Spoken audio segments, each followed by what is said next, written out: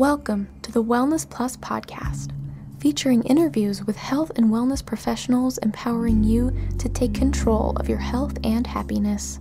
Feel better, look better, and live better today by subscribing right now for new episodes every week. The Wellness Plus podcast is brought to you by wellnessplus.tv and made possible by the generous donations of Psyche Truth Patreon supporters. Now here's your host, certified holistic health coach, Karina Rachel. Hello and welcome to the Wellness Plus podcast. I'm your host, Karina Rachel, and I'm joined today by Dr. Tanisha Wards. She's a doctor of chiropractic with a background in applied kinesiology, functional nutrition, and acupuncture. Thank you so much for joining me on the program. Thank you for having me. So, it sounds like one of the most common things that you see is fatigue, trouble sleeping, and I have to tell you, this is something that we have also seen incredibly prevalent on our YouTube channel and just the people that I know, honestly. So I was hoping you could speak a little to how people can improve their sleep, and then maybe in the second half, we can delve into like chronic fatigue issues and people that are maybe not just having trouble sleeping at night, but have had like a chronic fatigue situation for an ongoing time. Absolutely. Yeah. So one of the big reasons people seek holistic wellness care or, kind of more natural treatments is for fatigue. That's probably the number one thing we see walk through the door is fatigue. Wow. And it makes sense in the life that we're living today, right? Mm-hmm. Like, we're constantly having stuff come at us, whether it's on screens or phone calls or, texts and just everything. Children, spouses, jobs, mortgages, right? All of it. So Right. I think the bigger part of it is we're running 90 miles per hour, redlining it all the time. And our bodies are just like, I can only do so much. I think that's a big part of it. I think it's stressing our adrenal glands. Finding the core root cause of why your fatigue is the biggest thing to do. Mm-hmm. And oftentimes it is an endocrine imbalance or a hormonal imbalance, but, how did we get there? Right. Sometimes it's an infection. Sometimes it's a toxicity of something. Wow. So our goal is to figure out what it is, give the body what it needs, take away what the body has too much of, can't do anything with, and let the body balance. But a big one is fatigue. I can't tell you how many people are probably living off caffeine. Mm-hmm. And then drinking wine at night to sedate them. Right. So we have this wired and tired, right? I'm exhausted. I can't get up during the day and get going. It's 7 o'clock at night. I can't calm down. Right. What am I going to do? So we have this conundrum that people are in. And then the bigger problem sometimes we see is people waking up at 3 a.m., but they can't get through the afternoon at 3 p.m. Like their circadian rhythms are switched. Interesting. A little bit. And I think that is a big part of, again, our lifestyle, our endocrine system not working. Mm-hmm. And so our goal is to really put somebody back into balance. And sometimes we have to force that circadian rhythm. Sometimes we have to create that with natural herbs or supplements or something else until their body can do it themselves. Yeah. So can you maybe just bird's eye view a little bit, what is needed for the body to have healthy sleep? What are like the basic, bare minimums for us to be able to be, getting the sleep we need? Because I think most people, either feel like they're not getting restful sleep or Right. they're waking up throughout the night.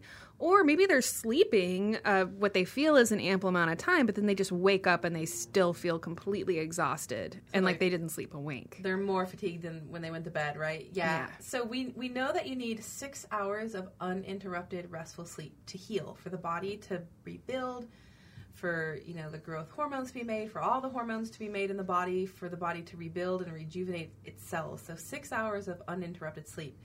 I would say most Americans don't get that. Mm-hmm. They're either not going to sleep long enough or waking up. So, I think the number one thing we need is a relaxed mind and a calm adrenal gland system to go down. Like, our energy should look like this in the morning and slowly kind of calm down and relax in the evening by nature. Where I mentioned before, we're den animals. We should wake up on sunrise and go down at sunset. That's a normal circadian rhythm. And we have to do that to heal, and we're not. So definitely I have some natural tips and tricks that can help people heal, or sleep rather, so that will allow them to heal. But sometimes that's not enough. You have to really dig in and find out what's going on, what's disrupted in my body, what needs to be fixed, what can we change. Acupuncture is a big one for sleep. I found that really kind of calms and relaxes the mind. Of course, meditation or counting. If you're an active-minded person or a type A personality, you really can't meditate very well, right? You can't just clear your mind. So I tell people counting, or even like listening to drumming. Like shamanic drumming has been huge for some of my patients, or like listening to a hypnosis CD, something to keep that left brain busy. Like counting alone will do it. I'll have patients taking a deep breath, hold it for the count of 1, let it out, try to get all the way up to 10, so that you're keeping your left brain, your monkey mind, busy enough to kind of let the right brain relax, and eventually you may fall asleep. Kind of like counting sheep, I guess, right? There's actually some neurology science behind that, of keeping the left brain busy. Interesting. I always wondered where that counting sheep thing came from. Keeps the brain active. Yeah, but that actually makes so much sense now that you explain it. In our practice, we use GABA, which is a brain chemical, a neurotransmitter that is really calming to the system. That sometimes can help. We use it in a cream form or, capsule. We've used melatonin, which it used to be thought that melatonin really doesn't fix anything. It's kind of like taking a sleeping pill. It's only going to work when it's in your system. But there's been some recent studies showing that melatonin can actually help reset the pituitary gland in the body, which is a huge... The pituitary gland, they call it the master gland, or in yoga they call it the third eye. It really does control everything. It's in the frontal lobe of the brain, and it sends signals down to the thyroid, to the adrenals, to the ovaries or testes, male or female. And so the pituitary gland is a huge, huge player in the whole endocrine system, circadian rhythms, as well as the adrenals themselves.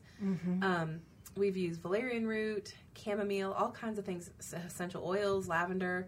Those are, just patch you up fixes. They're kind of, they're not really much more than taking a prescription over time, right? Sometimes you can take those things to get you to sleep for a while, and then you're healing other aspects of the body and it's coming back into balance. But really, to overcome fatigue and insomnia, you're going to have to figure out what the heck is causing it. And that's what I think we miss in our society today, is uncovering the core root cause of the imbalance. Right. Versus let's just cover it up. Let's just take this. Let's just take that. Let's just relax. Take this to sleep. Take that. Progesterone also is very calming to take at night to help with sleep. So there's all kinds of different natural or synthetic, right? Everybody knows about Ambien and how that works. And, you can... People like shop Amazon and Ambien and things. I've heard crazy stories of what people do on Ambien. Scary stories. Yeah, frightening. I mean, shopping Amazon is just a small thing, right? People drive, leave their house. I mean, that definitely is the extreme. And then there's a lot of medications like Klonopin that are medications that people can't just go off of. They have to kind of wean off of the sleeping pills. So I would say a lot of the natural things are absolutely safer, and absolutely you're not going to have a lot of a hangover feeling the next day, like people say, the Ambien hangover. You're not going to feel like you've been drugged, taking something more natural. And sometimes we find in practice what's working for the patient can really clue us in on why they're not sleeping. So let's say we're using something like rhodiola, which is an herb that really helps the adrenals balance. So, okay, if the rhodiola worked, but the GABA didn't, then I really think that it's an adrenal problem, not a brain chemistry problem. So sometimes we can work backwards from that, but oftentimes let's dig in, let's do some testing. Why are you not sleeping? Right. Can you speak a little bit about the adrenals? I know we talked about this a little bit in a previous podcast about medical mysteries. Yeah. But I think it's just such an important concept for people to grasp, if you can kind of touch on that again. Yeah. So, you talk about the adrenal glands and people are like, I don't even know where they're at, let alone what they do. Right. And it's so crazy because, I mean, most of us could open up the hood of our car and be like, oh, yeah, that's the battery, that's the oil tank, that's the oil filter, or our computer, like, that's the hard drive, that's the motherboard. And a lot of us don't even know where our organs are exactly. So I always like to kind of start with that because I think the adrenal glands are overworked and underpaid. Like most people know where their thyroid is or their liver or their spleen. But the adrenals, a lot of people are like, I didn't even know they pump out adrenaline, right? and so they're 2 quarter-sized little glands that sit on top of the kidneys back here, and they pump out adrenaline and cortisol in times of stress, which is a good thing. We want, if a bear is chasing us, to have a whole lot of adrenaline to get away. Like that is the plan. But what we're finding is when people are under stress for weeks, months, years, the adrenal glands pump out all kinds of cortisol, all kinds of adrenaline, and they're under this chronic stress state, and they go like this. And so they can be on high alert. And so some people are just wired all day, and they're just not able to sleep. They can't calm down. You know those people. They talk fast. They move fast. You're like, slow down. Right? That's kind of the first stage of adrenal stress. And then it can kind of start to change and taper where people are really tired in the morning, and then it kind of slowly rises. So come evening, they're still kind of amped, where they were fatigued in the morning. We call those the wired and tired people. You're exhausted all day, and then come 8 o'clock at night, you're like, ping. You hit like a second wind or whatever, right?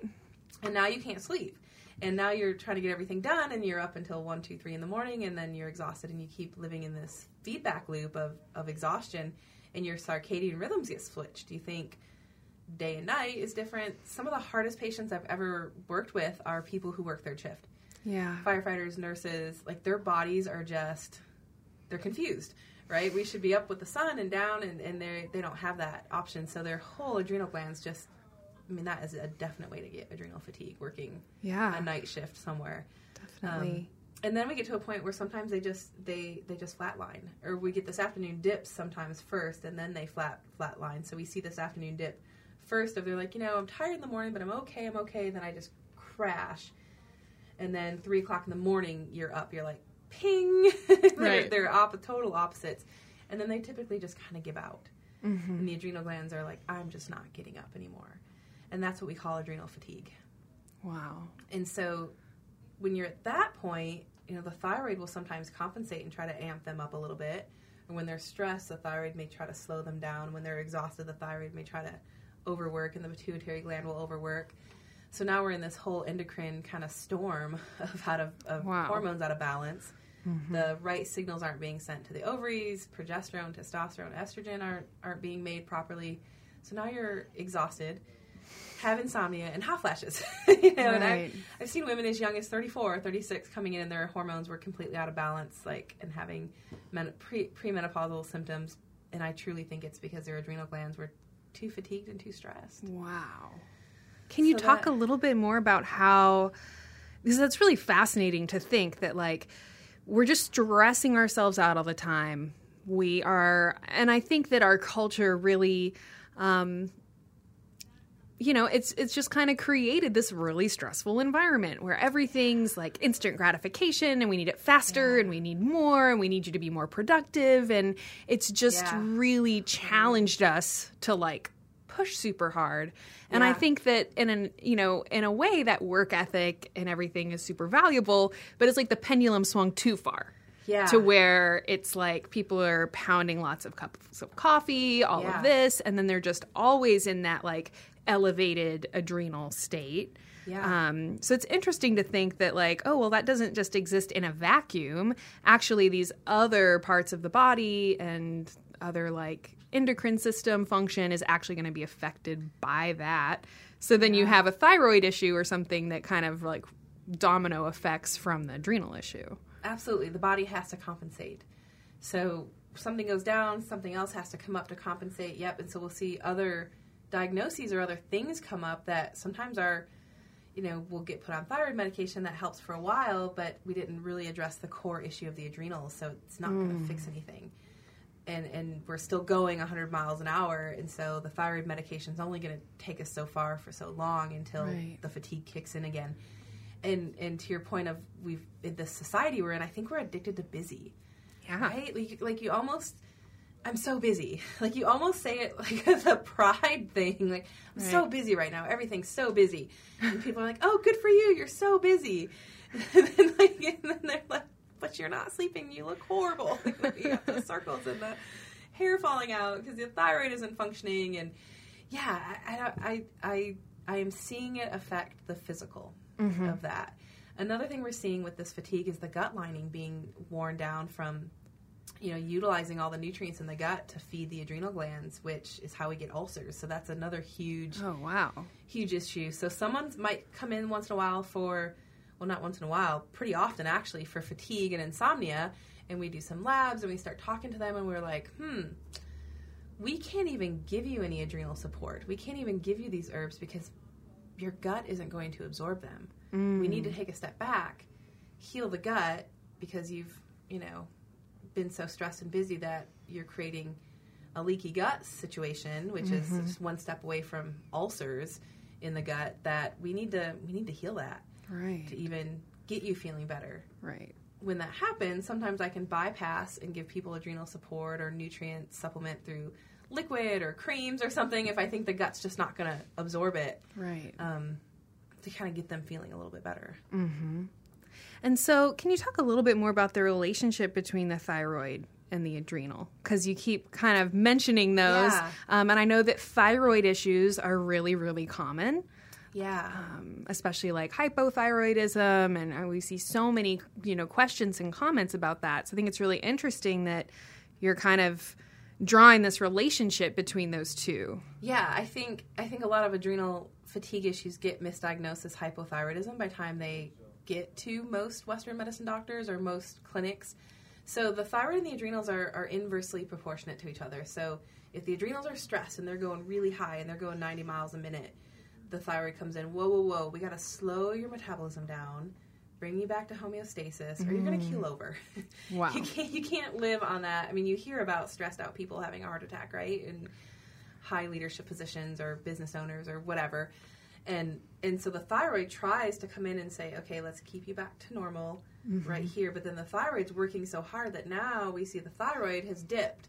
So now we're seeing this low metabolism, this hypothyroidism, hair falling out, weight gain, all kinds of issues with hypothyroidism.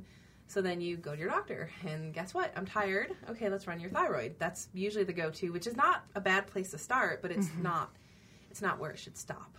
It sounds like it's like looking at it with one of your eyes covered up or something. Absolutely. Like, we're going to look at this problem, but we're going to just totally avoid this like other really important just piece. Like tunnel vision. Let's just look at one. You're tired, must be thyroid. Like not even looking at iron or vitamin D or any of these other B vitamins or any of these other things that can help with energy, but just usually thyroid's the go-to. Right. Oftentimes it's just, go home and get some more rest. You've got a lot going on, which can absolutely be a big part of it too, right? You have to slow down your system, just your lifestyle sometimes. But yeah, so the thyroid, comes back low in the lab testing, and then somebody may get put on Synthroid, a synthetic hormone, which helps for a while. It boosts the thyroid. You get a little energy. Maybe you're sleeping better. But then it may not work for long. After 3 to 6 months, you're like, I need a little bit more. Mm-hmm. And you need a little bit more. And that's when we know, okay, you're missing something. Right. There's an adrenal problem or an underlying something. Sometimes it's in the pituitary. I haven't spoke about that much. Sometimes the pituitary is just not firing properly, so we can work on rebuilding the pituitary. That's been a big one too.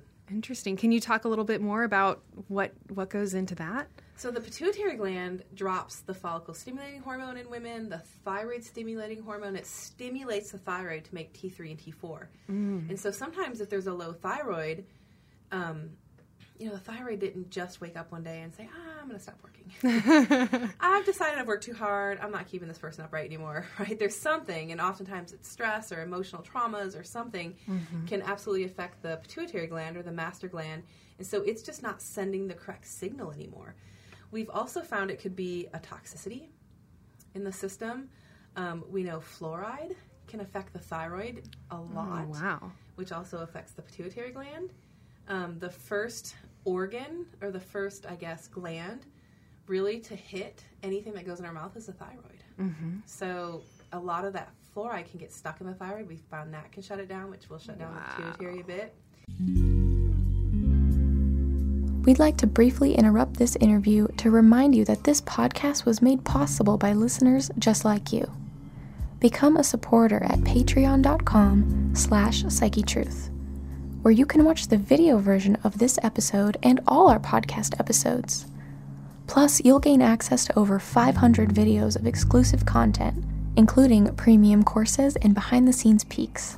Help us keep this information free by visiting patreon.com/psychetruth. That's patreon.com/PSYCHETRUTH.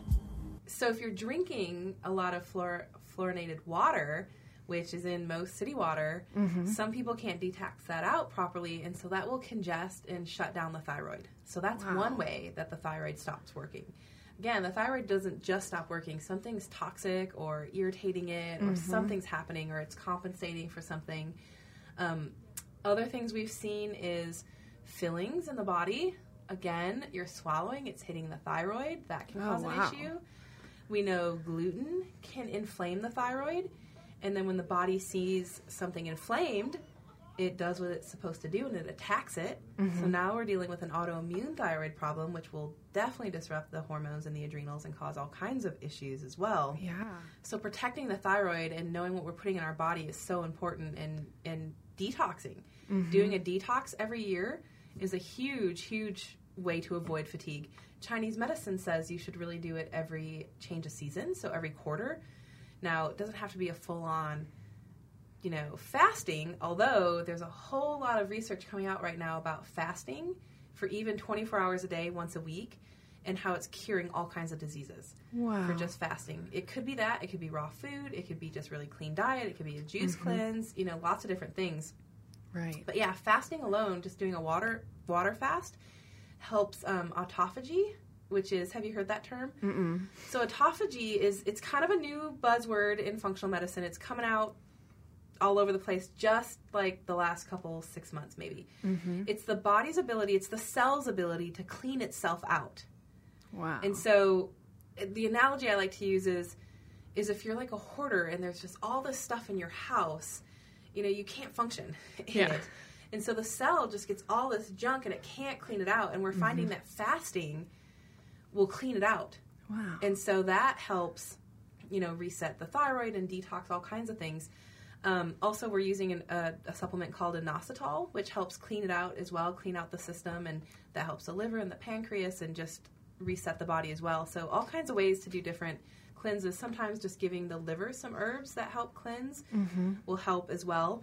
So there's an interesting connection with the thyroid and the liver. In the liver is where a lot of the hormones are converted. So T4 is converted to T3, which are the thyroid hormones, in the liver. So by doing cleanses and cleaning out the liver, you hear people say, I did the master cleanse or a juice cleanse, and after 3 days, I hit this point of enlightenment. And that's probably because their body's making proper hormones again, and they just feel really good. So I did the master cleanse. It was quite, I don't know, it was several years ago now. But yeah, I felt amazing. I was like, how do I feel so amazing drinking this thing that really doesn't taste very good? But yeah, I mean, I just was just off the walls with energy and positivity, and it was just such a crazy feeling. Junk was out. So doing something like that just once a week for 24 hours is we're finding just huge for the body to heal. It just kind of it kind of resets and gives the body just kind of a clean slate almost. It just gets rid of just that short a time we're finding. Of course, intermittent fasting has become a big, also same thing. It allows the cells to just clean itself out. It's taken the pressure off the liver and the stomach from having to work, so it's able to clean itself out, kind of purge all that junk it's been hoarding. We've been putting in it, or we've been breathing in, right? Another big thing we see with fatigue and the thyroid is iodine. So iodine is in the thyroid, made in the thyroid, and we know that iodine is antifungal, antibacterial, antimicrobial. And we know that every 7 seconds, your entire bloodstream is going through one cycle. And so all the blood is going through the thyroid, and it's getting cleaned out of infections. So we find a lot of chronic fatigue is an underlying infection. And by getting rid of the infection, it's really interesting. You can sometimes, you can't just take an anti-whatever and get rid of the infection sometimes, especially if it's a virus. You need to work on your immune system organs to increase your whole immune system to get rid of or suppress the virus. Right. So things that we do with that is definitely we'll look at iodine levels. We'll look at using acupuncture, chiropractic. We know if the brain is communicating down the spine with all the organs through the nervous system, the spleen, the thymus, all of that, it can fight viruses and infections better. Your immune system's working better. Wow. We'll look for nutrient deficiencies. But yeah, we'll find a lot of chronic fatigue, and people have been tired for years. And I'll go through and I'll do the history and I'll try to pinpoint, like, when is the last time you really felt good? When do you remember feeling normal? And sometimes we'll find out, oftentimes we'll see tears and people say, like, I don't remember. Oh, God. Or it's been decades. And sometimes we'll find out, it was when I had that flu.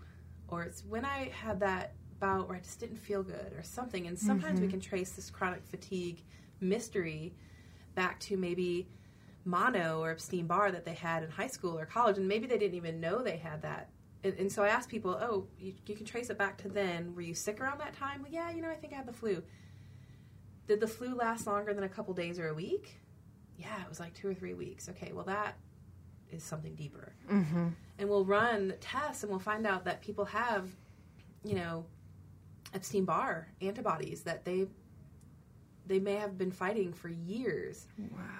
And maybe not a full-blown infection, but, like, here's your immune system right here, and here's the virus, and it's just keeping the immune system just stressed. Well, that's exhausting. Mm-hmm. That stresses out all of your reserves of energy, that uses all of your immune system power, stresses the gut, everything to keep that virus suppressed. Mm-hmm. And so sometimes it's as simple as, okay, let's pinpoint what's going on, virus-wise or microbe-wise or whatever, and let's work on suppressing that. Another big chronic fatigue microbe we find is candida or fungus issues. And we've traced that back to, I had cradle cap as a baby. I had thrush. I've had yeast infections for years and years. Mm-hmm. They probably have systemic candida, and that's something we look at that will definitely just make you feel tired all the time. Wow.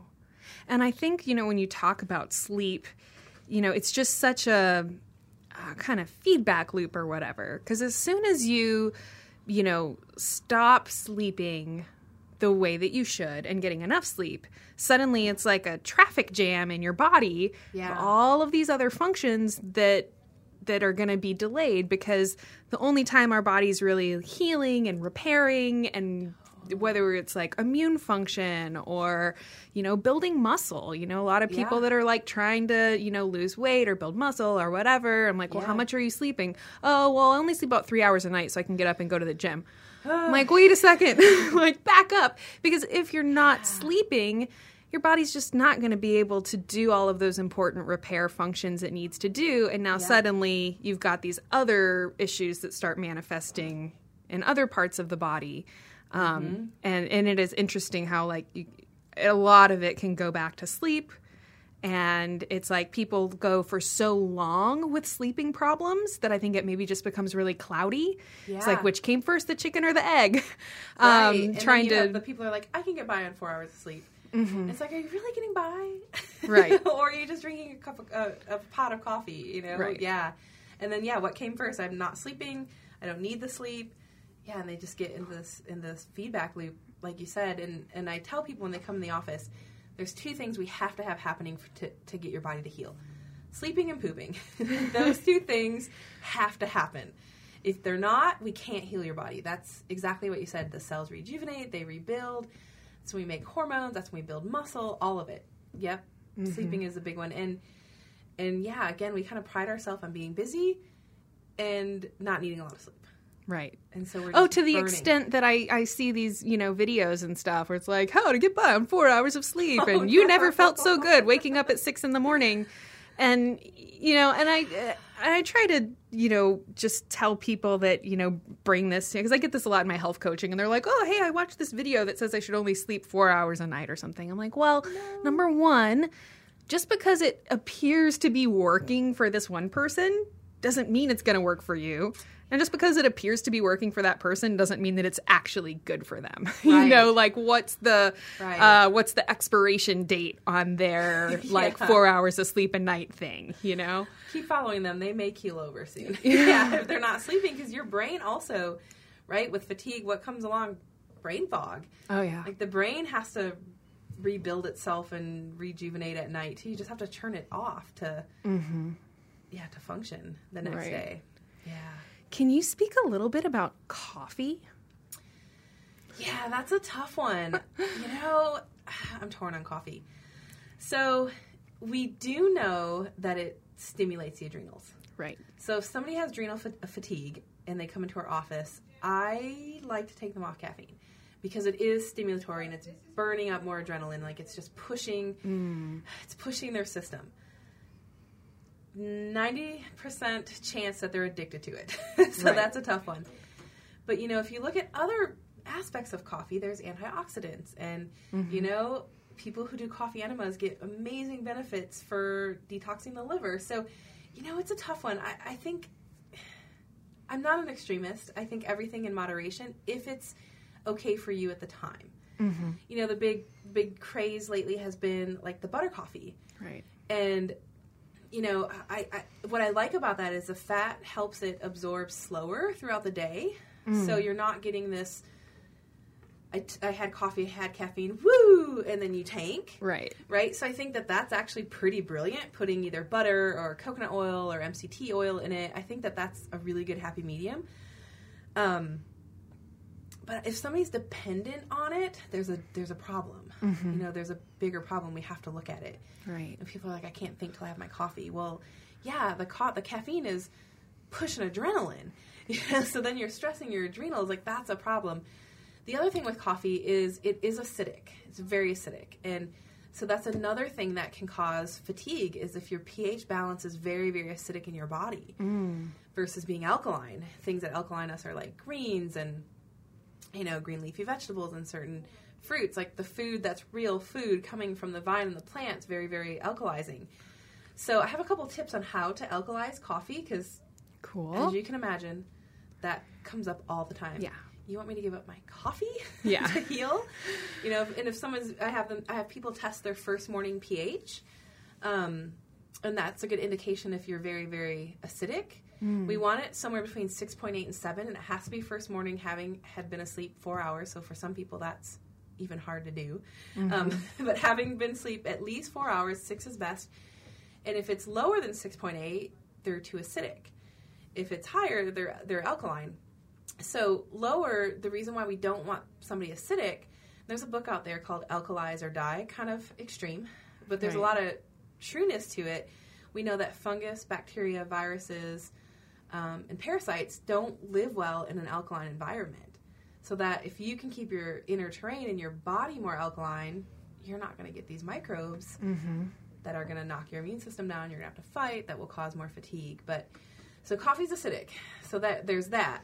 So I have some patients mix it with chicory root when they brew it.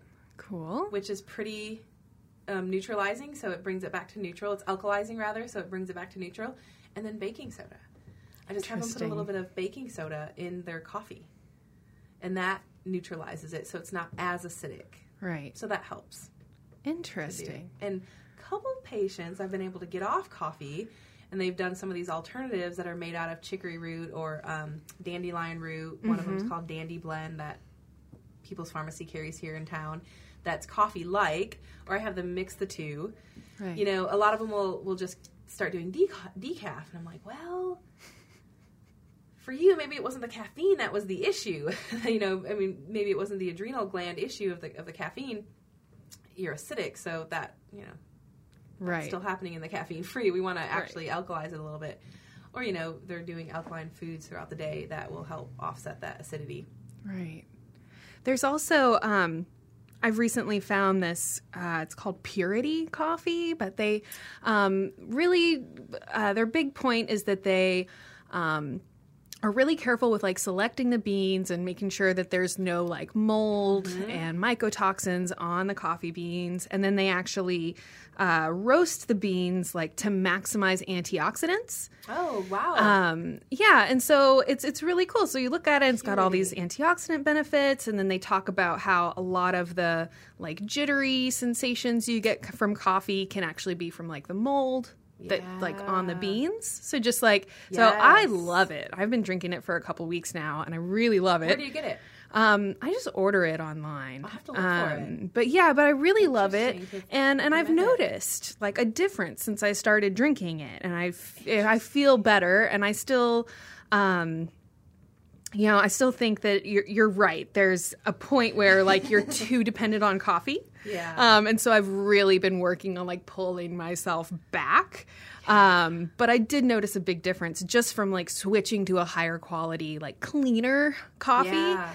And it made me kind of start to realize now when I do like drink a regular coffee from somewhere, I'm just like, you can taste that like it tastes more acidic, it tastes more bitter. And so it's just kind of interesting. And, you know, we talked in a previous podcast about like the processing of the wheat. Yeah. And how people can sometimes like eat wheat and bread products in Europe, but then they can't eat them here just because of like the like pure disgusting processing. And I thought, well, I wonder if there's an element of that with the coffee too. Like, you know, just by like having a much higher quality, like cleaner coffee, maybe it's going to be able to, you know, not have as many harsh effects. Dave Asbury with Bulletproof, the Bulletproof guy, says exactly that. Like his coffee doesn't have molds and fungus on it, and it's more pure. Mm-hmm. You know, I wonder if that coffee is more alkaline. Yeah. I don't know. It definitely doesn't taste as bitter, yeah. which made me feel like maybe it's not as acidic. Yeah, I can do it.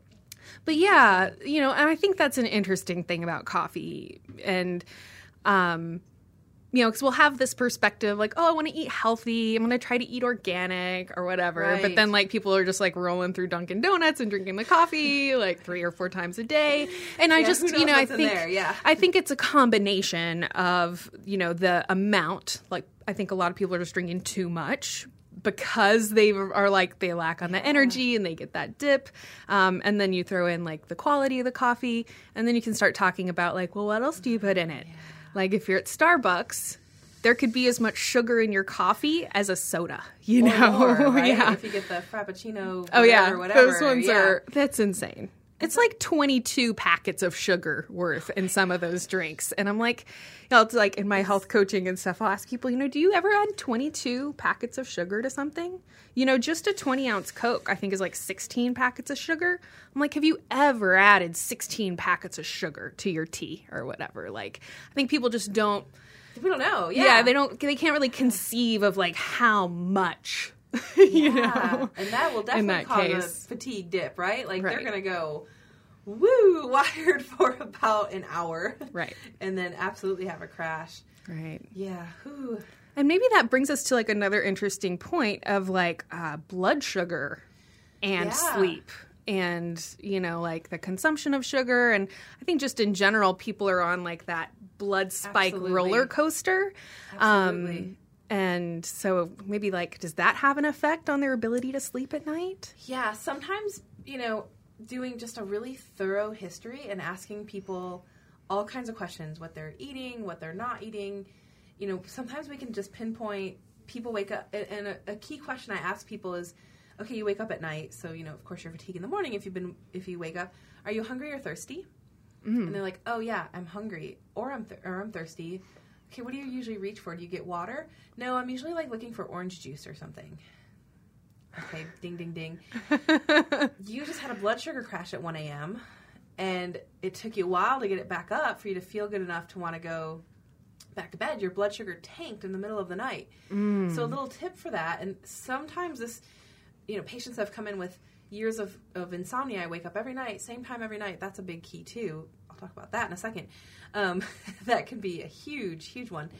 I'll have them just do a little bit of protein after dinner before bed. Yeah. Like so simple. A handful of nuts, a hard-boiled egg, pure protein, no sugar, no carb. Turkey is a really good one, a piece of turkey, because it also has a tryptophan, which is really relaxing the mind. Mm-hmm. So just something so simple of having, because we may eat dinner at 5 or 6, and we may have pasta or bread, and so we're having this big sugar dip. And even if we do have a late dinner, sometimes we don't go to bed till 11, 12, 1, which again stresses the adrenal glands. They say that 1 hour of sleep before midnight is equivalent to 2 hours of sleep after midnight in our circadian rhythms of just how restful it is. Whoa. Yeah. So that's like, okay, how bad does that make you want to go to bed at 9? To just have. I will probably go to bed at 9 tonight, just from hearing you say that. You're welcome or sorry. I don't know. No, thank you. Because going to bed at 9, I have a toddler, so I get so much done between 8:30 when she goes to bed and 11, right? That's a peak time. But just going to bed that early. Wow. So yeah, if you eat dinner at 6 or 7 even, and you're not going to bed till 1 or 2, we wouldn't go that long in a day without eating typically. Right. So just and just giving that protein, and literally 8 almonds, 8 cashews, not anything. You don't have to have a meal, because most people aren't wanting a meal at that time, but that will just stabilize the blood sugar. So that's a huge one. And also the after lunch dip. Mm-hmm. What'd you have for lunch? That's a huge one. People, I'm always so tired in the afternoon. No, I get up okay with my alarm and I can work out and get going, but after lunch I'm just done. So many people are on the go at lunch. Where are you eating? Yeah. You're driving through, you're having business lunches, you're eating sandwiches or, something high sugar carb, and you're having this up and down. So we do a lot in our practice of, we use some pancreatic enzymes to help with that. We've used chromium and cinnamon and different things that can help stabilize blood sugar if they're going to have some of that. Right. The higher carb stuff. Or let's change lunch. Yeah. Let's get a salad with protein. Now, the salad with protein, the hidden culprit in there is the dressing. Right. My husband is a chef, actually, so I know all about what can go into dressing to make it taste good in a restaurant, and it's usually tons of sugar. Yeah. It could be probably 16 packets like you were talking about, right? Even the vinaigrettes. Mm-hmm. Sometimes, and that's why they're, so good. So I'll have to talk about, okay, let's get the salad with protein, but let's just do oil and vinegar and see if that works versus the creamy something. The podcast you are listening to was brought to you by WellnessPlus.tv, a subscription service empowering you with everything you need to take control of your health and happiness. Sign up for your free trial today to watch the video version of this episode and all our podcast episodes. Plus, you'll gain access to our extensive library, including hundreds of follow-along yoga and fitness courses, massage therapy tutorials, weight loss information, guided meditations, educational health videos, and so much more. Feel better, look better, and live better today by visiting wellnessplus.tv. In a lot of cases, it's the dressing that makes you able to eat the salad, and I and I find myself in that situation sometimes, and so I know that telling people to don't have dressing, or I'll actually sometimes carry my own dressing with me if I know I'm going to be going out somewhere. But I just tell people, and if you're making dressing at home, use the restaurant trick or whatever, sweeten it a little bit, but use something like honey or maple syrup or something that actually is going to have some minerals and have some good stuff for you as well. So it's not just pure refined sugar. Right. But that's a big, I think it's a big leap for people when they are trying to transition from restaurant food, because you just don't realize that they're not accountable for how much sugar and how much sodium is in the food. So they're just they're probably really heavy-handed with that stuff, right? Yeah. So as people are transitioning to a healthy diet, I just kind of let them know hey, you may find that as you're making these healthier foods, add some honey or add some extra sea salt or whatever, because your taste buds have gotten so used to eating these really hyper flavored foods, right? That it can, and that's why people are oh, it's healthy food, it tastes so bad, and it's well, it doesn't taste bad, and your body does grow to crave those foods. But during that kind of transition period when you're shifting from a processed food diet, I think that's a really important thing for people to just consider. That when you're eating out at a restaurant, you have no idea how much sugar or whatever or different kinds of fats they're putting in it. So even if you were to, make spaghetti at home or make a pizza or a burger at home, like it's already going to be so much healthier just because you're making it from like natural ingredients. And then you can kind of ration how much of those things that you add, just enough to make it good enough for you to eat it. Yeah. But by and large, it's never going to have as much sugar or salt as, what you find in a restaurant. Well, they have to make it taste good, right? Like they have to sell it. Yeah. Talking about making spaghetti at home, like you can make zucchini noodles and so many things and not have to sacrifice feeling like you have noodles. Mm-hmm. Probably a couple years ago now, I learned of Miracle Noodles. You can just find them on Amazon, and they're made out of shiitake mushrooms, I think. Ooh. And they come in like a package in water, and you just drain it and just heat them up, or don't, and just eat them. Wow. And they're excuse me, totally keto approved, not just keto friendly. Like they're no carbs because I think they're made out of mushrooms. Yeah, wow. I'm pretty sure. And they have a texture of noodle. Mm-hmm. Like you can get the angel hair, you can get the pasta noodles. Whoa, I'm going to definitely have to look that up. Yeah. So yeah, I've been doing huge. I've seen a lot in the store now. They'll have like pasta made out of lentils or edamame or whatever. Yeah. And I'm just like, hey, what an easy thing to switch out. But simply by having like more protein and less carbohydrate, you're doing such a big favor to like your body's ability to control your blood sugar, which is like a life or death thing. For some people, it absolutely is. Spaghetti squash is another one that we've used a lot. But like you were saying, the healthy food, people say it tastes bad. That's just until you retrain your palate, and get off the processed stuff, because I think it's addictive. Yeah. I think sugar is more addictive for most people than nicotine. I've had people rather give up cigarettes in my practice all day long, but not sugar. Wow. They're like, nope, not happening. Because we get it everywhere if you're eating out. Like salad dressing, like you said, it's hidden everywhere. Yeah. And so your body's just addicted to it, and it causes those up and down crashes, which cause fatigue. That's stressful also on the adrenal glands. Interesting. So now you've got it from like two pieces. The blood sugar constantly going up and down is going to affect your sleep, and I would say like your overall health in general. Yeah. But just that stressful blood sugar situation adds more fatigue to your adrenals. Your body goes, oh my gosh, she gave us all the sugar, and now she took it away. When am I going to eat again? Kind of thing. Yeah, it just stresses it out. The adrenals have to help break down the sugar, and then when it's gone, when you crash, the adrenals are freaking out that it's not running on sugar anymore. Mm-hmm. Yeah, it's a vicious cycle. Just get off the sugar if you can. Yeah. And I think that, it's important for people to, like you said a minute ago, like moderation is key, and just do what you can. Like I see so many situations where I'm working with someone, I'm trying to give them health advice, and you can start to see them like, just it's like it feels like too much and they don't know what to do. And I'm like, no, I'm just like throwing out lots of ideas so that you can pick the things that feel workable for you. Right. So maybe you're listening and you're like, oh, I can switch out, using honey instead. Yeah, we're talking about refined sugars, getting off the refined sugars. So still sweeteners that your body knows how to break down, what to do with it. Yeah, just use honey or something. Right. And especially in this whole like sleep thing, it's like just any little thing you can do, like avoiding carbohydrates at night, eating a little protein before bedtime.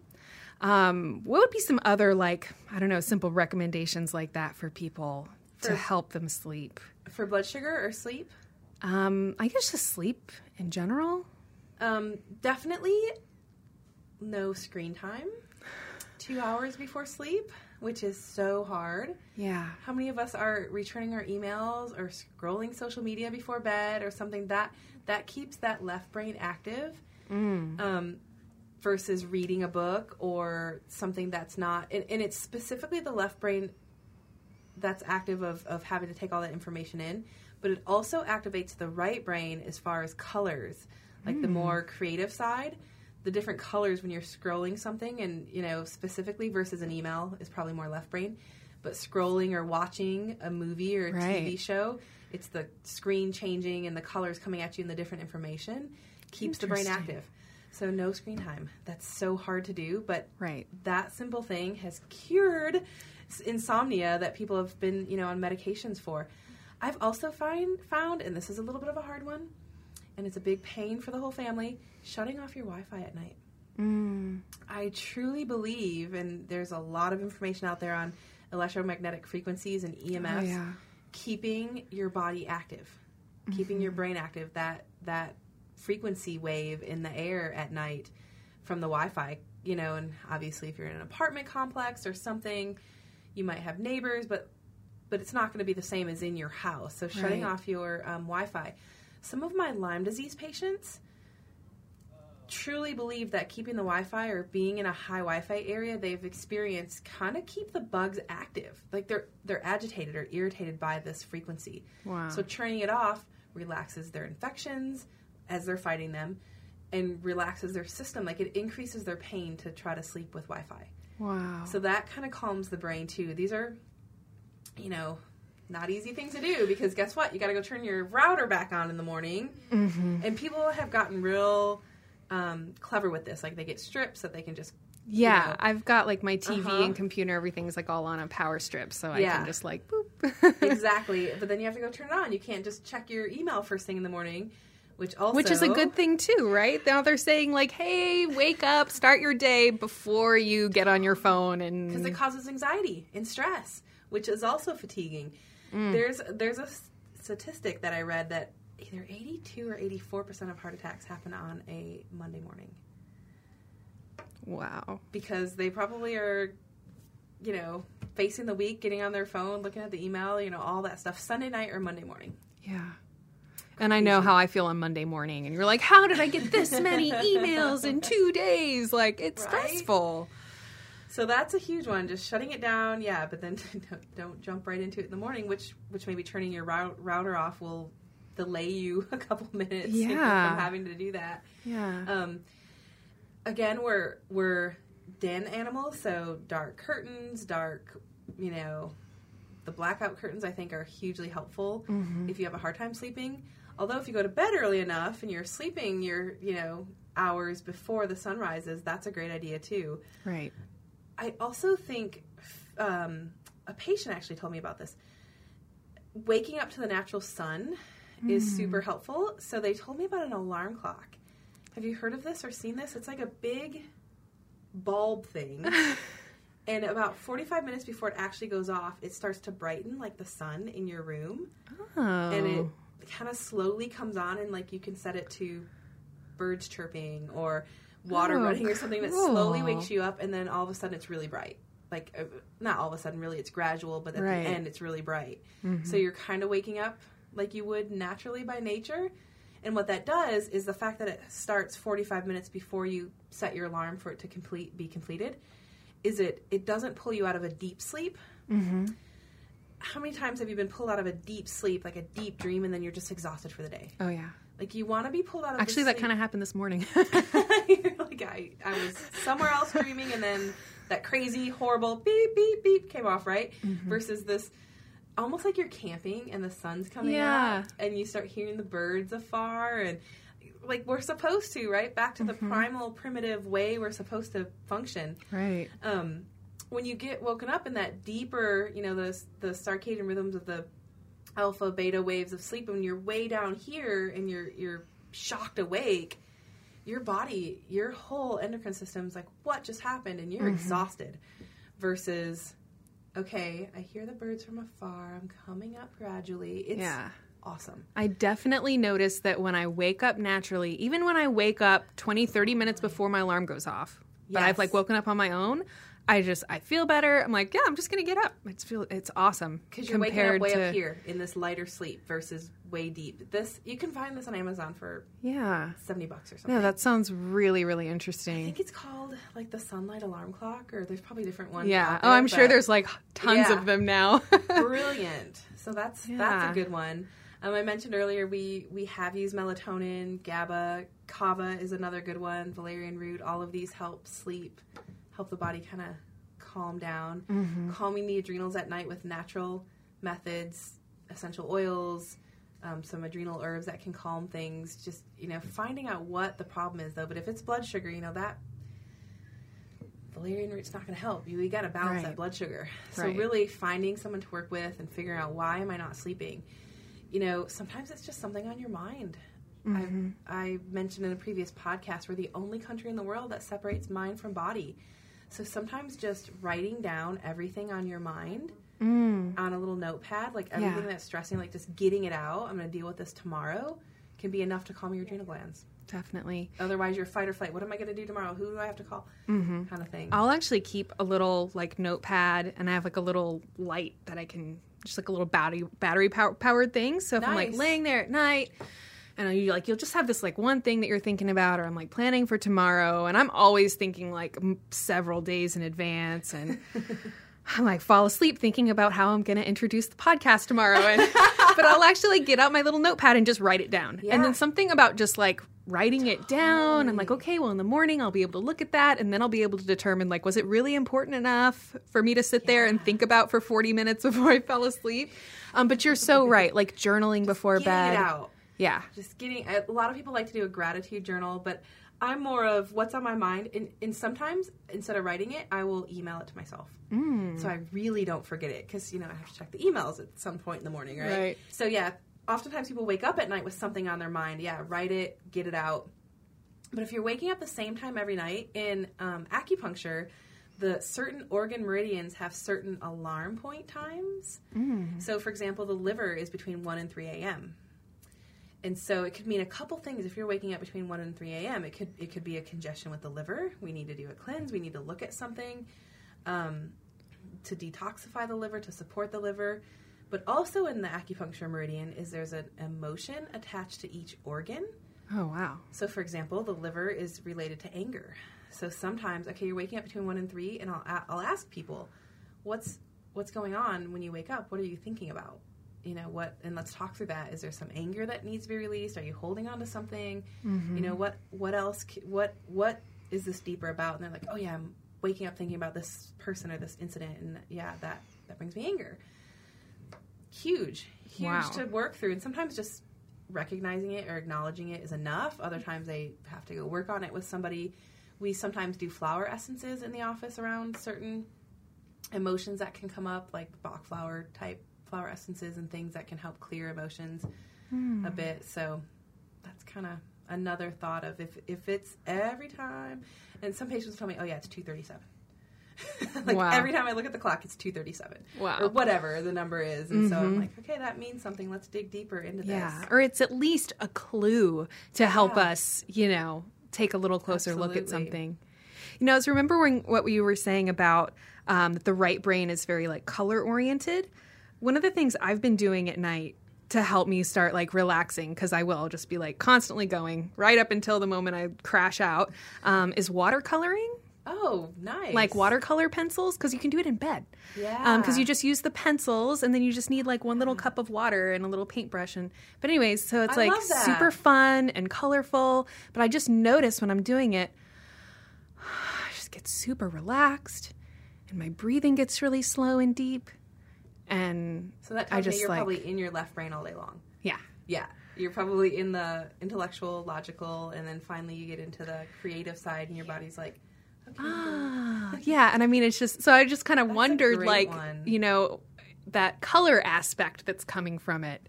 And I just I already love colors and playing with colors and stuff anyways, but for some reason at night when I'm watercoloring, it's just this crazy. It's probably meditative. Yeah, it's very meditative. So I just wonder if also the colors are helping stimulate the right brain, and it's kind of adding balancing to that effect. I love that. And then I also sleep with a sleep mask. It's very... and if I can't find my sleep mask, I'll just grab a black t-shirt, wrap it over. Because for whatever reason, even just the tiniest bit of light coming under the door, or if the moon is really bright coming through the window, just even a little bit of light, I can't quite fully relax. And then once I go completely blackout, it's I just notice this different thing. I'm Your body's yeah. So you would probably not be able to use that sunlight wake up time for the sun. I don't know if it'd get through the mask. Oh, I don't know if my mask usually stays on all night. Oh, like, it true. seems like I usually wake up and it's like on the floor or whatever. Across the room. But no, it's definitely very, very interesting to try. And I'm going to try to go to bed before midnight, too, because that's so interesting that 1 hour that you sleep before midnight is worth 2 hours of sleep after. Yes. I mean, that's insane. So you're saying it'd be better to like go to bed much earlier and wake up earlier than going to bed later and sleeping in. Yep, exactly. Wow. Yep, you'll get more restful sleep. Yep. Very like the sun. cool. Go to sleep when the sun comes down, and when it comes up is the perfect. But of course, you know, we're living our lives where we're working 16, 18-hour days. Right. And that's just not worth it. Right. Or, I mean, that's just not going to work, right? So you'd have to, it's a conscious effort to do it. Mm-hmm. And I think that, you know, as much as technology has, I mean, given us so much, it's also like taken that circadian rhythm thing and turned it upside down, because I agree. Middle of the night, it can be as bright in my house as it is during the day. And that's another thing I try to pay attention to, is like as minimal lights as I can have on in the evening. Like if I don't need the overhead light on, I actually have a Himalayan salt lamp like that on my bed. And so I'll try to just like, all right, I'm going to try to like shut off all the big lights and just have as much little bit of light as I need or whatever. To start kind of dimming up, right? To yeah. kind of start feeling the evening. Yeah. Because simply having like all the lights on, you know, I'm up, I'm going, and I'm like, man, I got all this energy. I should be working right now. They also say don't exercise in the evening, because that drives a little bit of adrenaline, right? You get a little bit of that energy high. Do it during the day. And a lot of people work out after work. Right. Or even after dinner. I mean, doing something light like going for a walk or something, but not like a high-impact exercise that you're going to start getting that runner's high feeling on. Yeah, 1 o'clock in the morning, you're like, I feel good. Yeah. Yeah, and you don't know why. I do find that like doing some like yoga and stretching at night will do a lot. Or like if I'm laying there and I just really can't sleep, and I'll like get up and stretch a little bit. And yeah, that's definitely more calming. Yeah, it's almost like the physical tension like creates mental tension or something. And then if I can relax or take a hot bath or even just noticing like, wow, I'm sitting here clenching my fists, or I'm like, whatever, you know, but can start like having like this physical relaxation and physically trying to, there's also this magnesium. Oh, yeah. Like magnesium calm The drink. natural calm. Yeah. Yeah. Yep, we have that in our office. It relaxes your muscles, your mind, and your bowels. If you have too much of it, you could have a loose stool problem. So not too much magnesium. Just enough. But that's a great one. That's one of our favorites. Yeah, but it's interesting. Yummy. And I think that, you know, kind of compounded by the fact that so many of us are like living pretty sedentary lifestyles. And, you know, like, I think that there's you know, like a mental aversion to things like yoga or exercise. Like people just feel like, oh, I don't want to do yoga, or I don't want to do this, or, you know, people say things like, I'm not flexible enough for yoga. So I just try to always like qualify it with like any type of moving your body counts. So you're just stretching. Don't call it yoga. Fine. You're just stretching. Yes. Or like you said, taking a walk. I think that it is important that, like, especially if you've been really sedentary all day, do some kind of movement or something before bed, just so that your muscles aren't sitting there, like, quenched as you're trying to relax. I just saw on the news the Dallas Cowboys were doing yoga. Oh, at good. their practice. Like, it caught my eye. I was like, oh, wow. And, yeah, they were like, you don't have to be flexible. Like, they were showing them, like, halfway doing a move, but...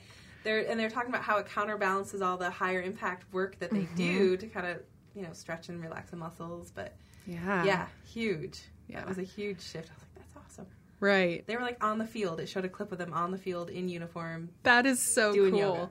Well, and it's so funny because, you know, like you think a lot about like yoga and flexibility, but from talking to a lot of the yoga teachers on our channel, they're like, well, it's not so much about flexibility as mobility. And so when you think about like movement, a big yeah. bulky football player or, you know, somebody who's just like Yeah. really ultra fit. A lot of times what they lose is mobility. Yeah, so they like walk like this. yeah, so Yeah. like they don't have the full mobility of their shoulders or like maybe in their hips. Right. Like they're super strong in the legs, but they can't like do a squat correctly or whatever thing. Right. So I just thought it was really interesting that, you know, there can be an inverse relationship sometimes between like flexibility and mobility and muscular strength. And Yeah. like, so yoga is a great way to kind of get both of those things. Yeah. But I do think because I think there's probably a lot of people who may be listening to this and they're like, oh, well, I'm really active. I work out all the time. Yeah. That's not it. And it's like, well, the stretching is super Right. important for also like keeping your mobility and, you know, helping your muscles to stay healthy. So they're not just getting like visibly bigger, but your body's Right. actually still able to maintain all of the motions it's supposed to be able to do. Absolutely. And definitely from that point of muscular tension, you could be really active and in really great shape, but still have a lot of that muscular tension when you go to lay down at night. yes. That can be really remedied a lot by just some simple stretching or putting your legs up the wall is another that's one a I'll huge do one. at That night. brings down blood pressure and heart rate. Yes, absolutely. I recommend a lot of yoga for a lot of my patients that sit sedentary all day. Mm-hmm. Yeah, because their body doesn't move. Right. Yeah, love it. So, Dr. Wards, I just want to thank you so much for being here today. We covered a lot of ground, and I think there's probably still room to even do another episode on chronic fatigue, which I feel like we didn't really get into as much. So I just want to thank you so much for being here, and I look forward to our future programs. I also want to thank all of you for listening and tuning into the Wellness Plus podcast.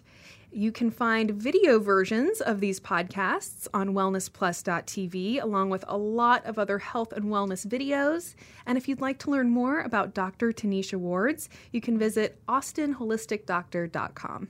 I want to thank all of you for being here, and I can't wait to see you in the next episode. Have a great day.